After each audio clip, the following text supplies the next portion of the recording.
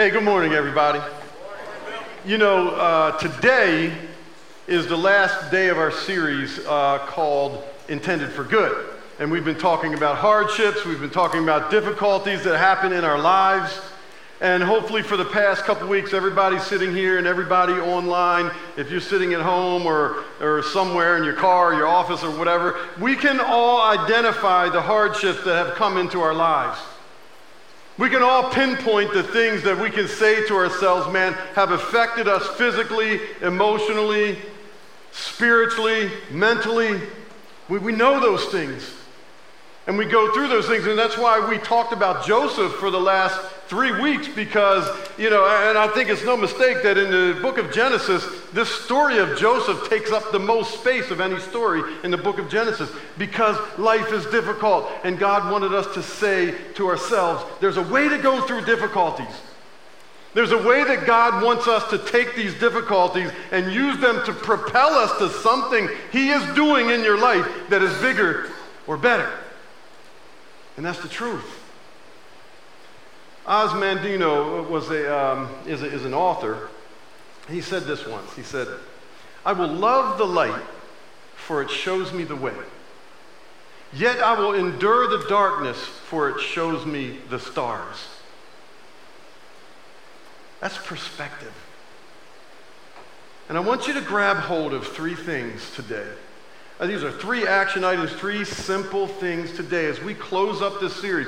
2 weeks ago, a lot of information. Last week, a lot of information, a lot of challenge. But I want to take this and close this series up in 3 simple ways that I believe that if we live out these 3 ways, these 3 things that I'm about to explain, that we will take the hardships that come into our lives and the hardships maybe that you're thinking right now you're experiencing, to propel you, to allow God to propel you to a better place for bigger things. I honestly believe that was the perspective that Joseph had, because, man, he didn't let his hardships send him or drive him to despair. He used the hardships to drive him to God. Lord, I pray for everybody here that you will allow us to walk away with these 3 things and live them out. In Jesus' name, amen. Number 1, trust God. Trust God. I know it's so simple as to be overlooked, but man, that's a life of faith. That's how we live. That's how we believe. That's what we do. And it's like, man, when you're talking about trusting God, we know that God knows everything. We don't know tomorrow. We don't know the next minute. We don't know the different things that are going to come our way. We just don't. We know who does. And when I said last week that God is, if He's all good and He is all wise, then He is able to be trusted. You know? And here's what happened. As you remember, Joseph finally revealed himself to his brothers.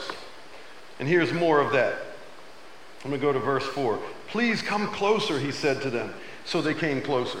And he said again, "I am Joseph, your brother, whom you sold into slavery in Egypt. But don't be upset.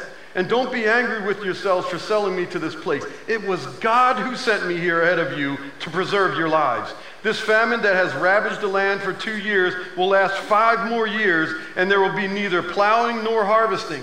God has sent me ahead of you to keep you and your families alive and to preserve many survivors. So it was God who sent me here, not you. And He is the one who made me an advisor to Pharaoh, the manager of his entire palace, and the governor of all Egypt."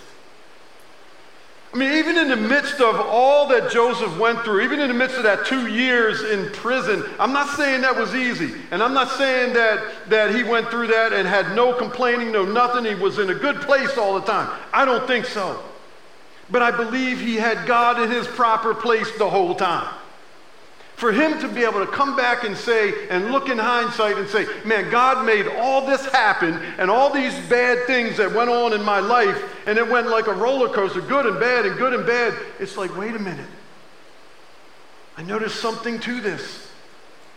Because I know this God that I serve is all good and He's all wise, and I know there's something to this, and so I'm going to trust Him through all these things. That was Joseph's perspective. Now hurry back to my father and tell him, this is what your son Joseph says. God has made me master over all the land of Egypt. So come down to me immediately. You can live in the region of Goshen where you can be near me with all your children and grandchildren, your flocks and herds and everything you own. I will take care of you there, for there are still 5 years of famine ahead of us. Otherwise you, your household, and all your animals will starve. Then Joseph added, look, you can see for yourselves, and so can my brother Benjamin, that I really am Joseph. Go tell my father of my honored position here in Egypt. Describe for him everything you have seen, and then bring my father here quickly. Weeping with joy, he embraced Benjamin, and Benjamin did the same. Then Joseph kissed each of his brothers and wept over them, and after that they began talking freely with him. Everything was pointed back to God. And here's what I find very interesting. When you look into the Psalms about what it means to trust God, it also has something else associated with it, which I so appreciate, Dan, you sharing your story, because this is what Psalm 105 says. Give thanks to the Lord and proclaim his greatness. Let the whole world know what he has done. Sing to him, yes, sing his praises. Tell everyone about his wonderful deeds.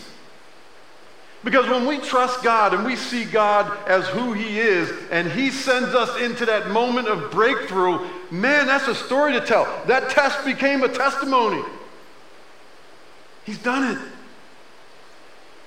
And so the first thing, I know it's easier to say than to do sometimes. I get it. I understand it when you go through hard times. But we must trust him because we look at the character of God. He's all good. He's all wise, so we can trust him. Trust God. Number 2, praise God. That one also is so simple as to be overlooked. But when we praise God, do you realize what happens inside of us? That we have to assume, if we're going to praise God for something, we have a heart of gratitude. That means we're thankful about something. Listen, that's a life-changing discipline. If you can discipline yourself to be thankful and to have a life and a heart of gratitude, man, that's going to change you. And then you push it all back to God. Praise God, praise God. Here's what it said. After burying Jacob, Joseph returned to Egypt with his brothers and all who had accompanied him to his father's burial. But now that their father was dead, Joseph's brothers became fearful. Now Joseph will show his anger and pay us back for all the wrong we did to him, they said. So they sent this message to Joseph. Before your father died, he instructed us to say to you, please forgive your brothers for the great wrong they did to you, for their sin in treating you so cruelly. So we, the servants of the God of your father, beg you to forgive our sin. I don't know if his father said that or not, but that's what they wrote. When Joseph received the message, he broke down and wept. Then his brothers came and threw themselves down before Joseph. Look, we are your slaves, they said. But Joseph replied, don't be afraid of me. Am I God that I can punish you? You intended to harm me, but God intended it all for good. He brought me to this position so I could save the lives of many people. No, don't be afraid. I will continue to take care of you and your children. So he reassured them by speaking kindly to them. And I can only imagine that, all of Joseph's brothers probably felt the same way as is written in Psalm 98, okay, where it says, shout to the Lord, all the earth. Break out in praise and sing for joy. Sing your praise to the Lord with the harp and melodious song, with trumpets and the sound of the ram's horn. Make joyful symphony before the Lord the King. He was saying, listen, when it is time to praise the Lord, praise him with everything you have. His brothers were like, we could have been thrown in jail. We could have been executed. We could have been cut off from our brother. Our families could have died in the famine. All of this could have happened and probably should have. But grace was shown. Mercy was there. And they're like, wow, wait a minute. We've been shown grace and mercy. He's pointing it all back to God and what God has done. So praise God. And we have a heart of gratitude. And when we have a heart of thanksgiving, we can praise him. And when we trust God for everything that happens in our lives, and we truly do, and we can get ourselves to the place of gratitude and thank God and praise God for everything. That's why we do these praise services 3 or 4 times a year, where it's just a lot of praise, a testimony, some of the word. I mean, it's healing. It's motivating. And number 3, expect God. And this is not something new, because I say to everybody, and I've said to you many, many times, that we should live in expectation. We should live in expectation that God is here, that God is moving, that God is working even when it seems like he is not. Let's hear what it says in the last part of Genesis 50. Soon I will die, Joseph told his brothers, but God will surely come to help you and lead you out of this land of Egypt. He will bring you back to the land he solemnly promised to give to Abraham, to Isaac, and to Jacob. Here's what I find interesting about that passage. He's saying to everybody, okay, God is going to come to you. God is going to come to you. And in one sense, that is true. God is going to come in a really special way. But we all know in a general way that God is always with us. We know because we read Scripture and we look at God and who he is, and he's everywhere. He is with you. Generally speaking, God is with you. But sometimes we don't need a general God, we need a specific God. Because sometimes your situation has gotten so impossible and so confusing that you don't need a general presence of God, you need a specific presence of God in your situation. And so here's what the promise was here. God is going to come to you. God is going to make good on the promise that he made to the rest of the Israelites. He's going to come to you in a specific way and take you in that specific place and put you in a specific other place. Because that's the specific presence of God. And we love that we have the general presence of God, but aren't we blessed even more that we can know that God specifically comes to you in your moment of need, aware of everything that you need, aware of what you've gone through, aware of what you fear. And I told you, man, this was going to be like a simple close to this whole series, almost so simple that we might mistake it as insignificant. But think about a life, a group of people, an individual, or whatever it is that says to themselves, I'm going to trust God, I'm going to praise God, I'm going to expect God. I'm going to trust God even though I don't know what's going on and I don't like it. I'm going to praise God because I'm going to develop this heart of gratitude because there's so many things I can be thankful for. And I'm going to expect God because God says He's going to meet me in my situation. So I'm going to expect him to work.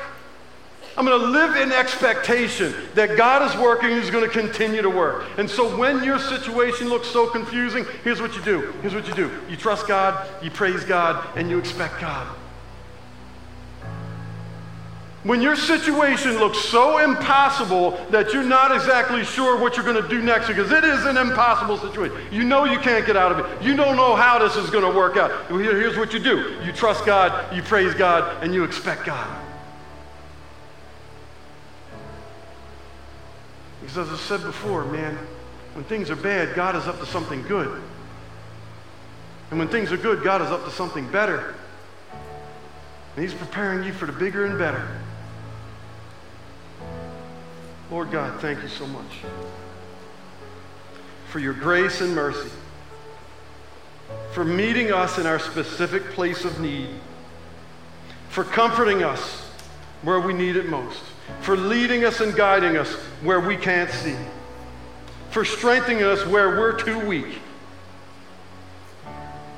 You're a way maker. Lord, you know how to turn things around. Lord, you meet us in our places of greatest need. And so, Lord, I pray specifically for everybody sitting in here, everybody watching online. I pray for anybody who has something that is so impossible, so confusing, whether big, giant, life-changing things or small things that are just nagging at us and we just don't know what to do. Lord, I pray you give them your presence because it says you're going to come to them. You're going to come to them in their specific need. God, thank you for your mercy, for your grace, for your love. In the name of Jesus, amen.